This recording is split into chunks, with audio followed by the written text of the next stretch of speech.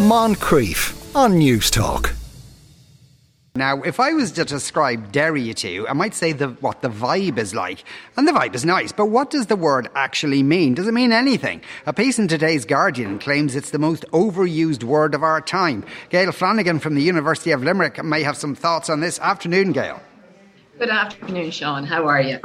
So what's your vibe on this, if that's the correct usage of the word? I know, it's very interesting, isn't it? I was fascinated by the article and the concept of linguistic generalization, which is a general term, I suppose, as well. I loved the different types, the way vibe was used. We went from good vibrations with the Beach Boys and vibe and a hippie thing to we now have the global head of vibes in one company. I mean, I'd love that job myself. So it definitely seems to be expanded. Now, I did have a look, so I got curious. So I did some very informal research. I asked my 16-year-old son, does he use the word vibe? And the answer is no. Okay, so very informal research. But then I was like, right. So they say, and they'd used a database of American conversational English. So I went and I had a look at we don't have ready access to databases of Irish English conversational English, but we do to British conversational English.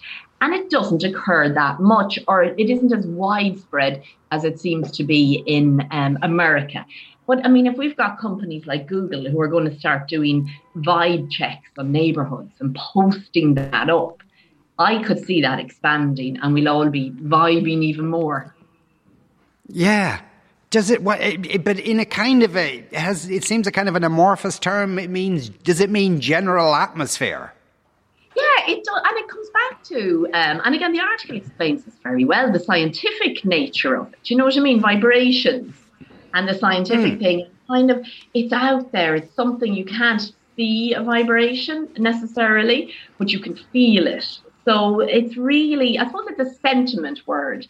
And, we tend to use these words, a lot in our vocabulary, like we'll say, something is fierce, you know what I mean? And that could be like, it's, coming, it's proud. So we tend to use sentiment words quite a bit. But yeah, it is interesting. In British conversational English, it was more the vibe around here or the London vibe. There wasn't any instance of the vibe.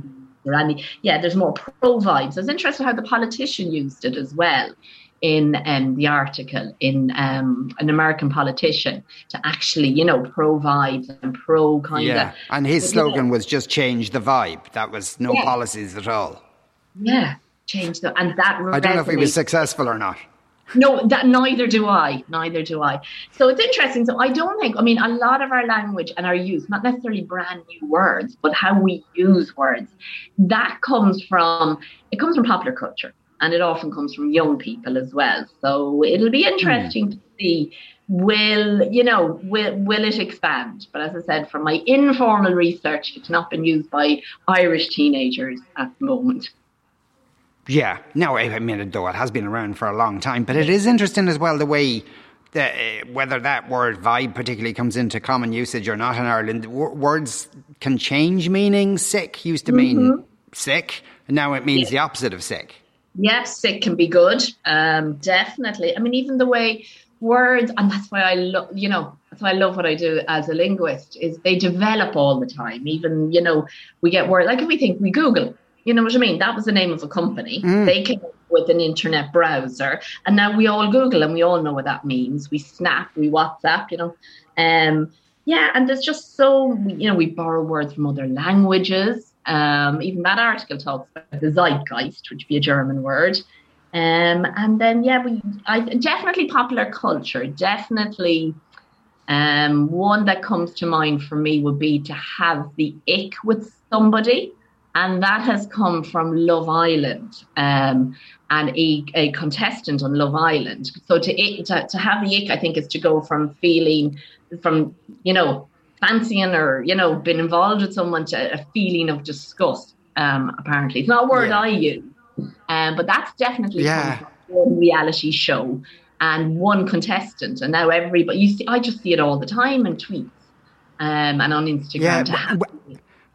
But you know the way words seem to be words or phrases seem to be popular for, a month or two, and then they drop out of usage. Why is that? Is that just a fashion thing? I think it is. And it just, and then some of them stick, some of them, there was one word and I was chatting to a researcher about it, and it was like deadly.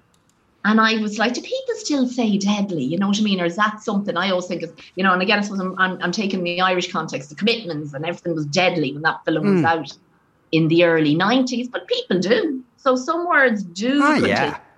And then some words, are we all going to be saying having the ick in, do you know what I mean? In 5 years' time, maybe not. But I have to look back at words kind of every year, the dictionary. The Oxford Dictionary, the Cambridge Dictionary, they would publish a list of new words. And I look at 2013. So 10 years ago, emoji. That was one of the new words that was added. So we're still very much talking about emojis. So it depends whether something is still, I suppose, involved in popular culture. Words that we're not going to be using as much as we were words relating to the COVID pandemic. They begin to get a bit vaguer. We're not social distancing anymore. We're not isolating, but those words were massive, and the usage of them, but for a particular time, for a particular reason. So I suppose some words stay, some words go. And yeah, that's true. How you never hear people say super sir anymore, for instance. Gail, thanks a million for talking to us today. That was Gail Flanagan there from the School of Modern Languages and Applied Linguistics at the University of Limerick. Moncrief, weekdays at 2 p.m. on News Talk.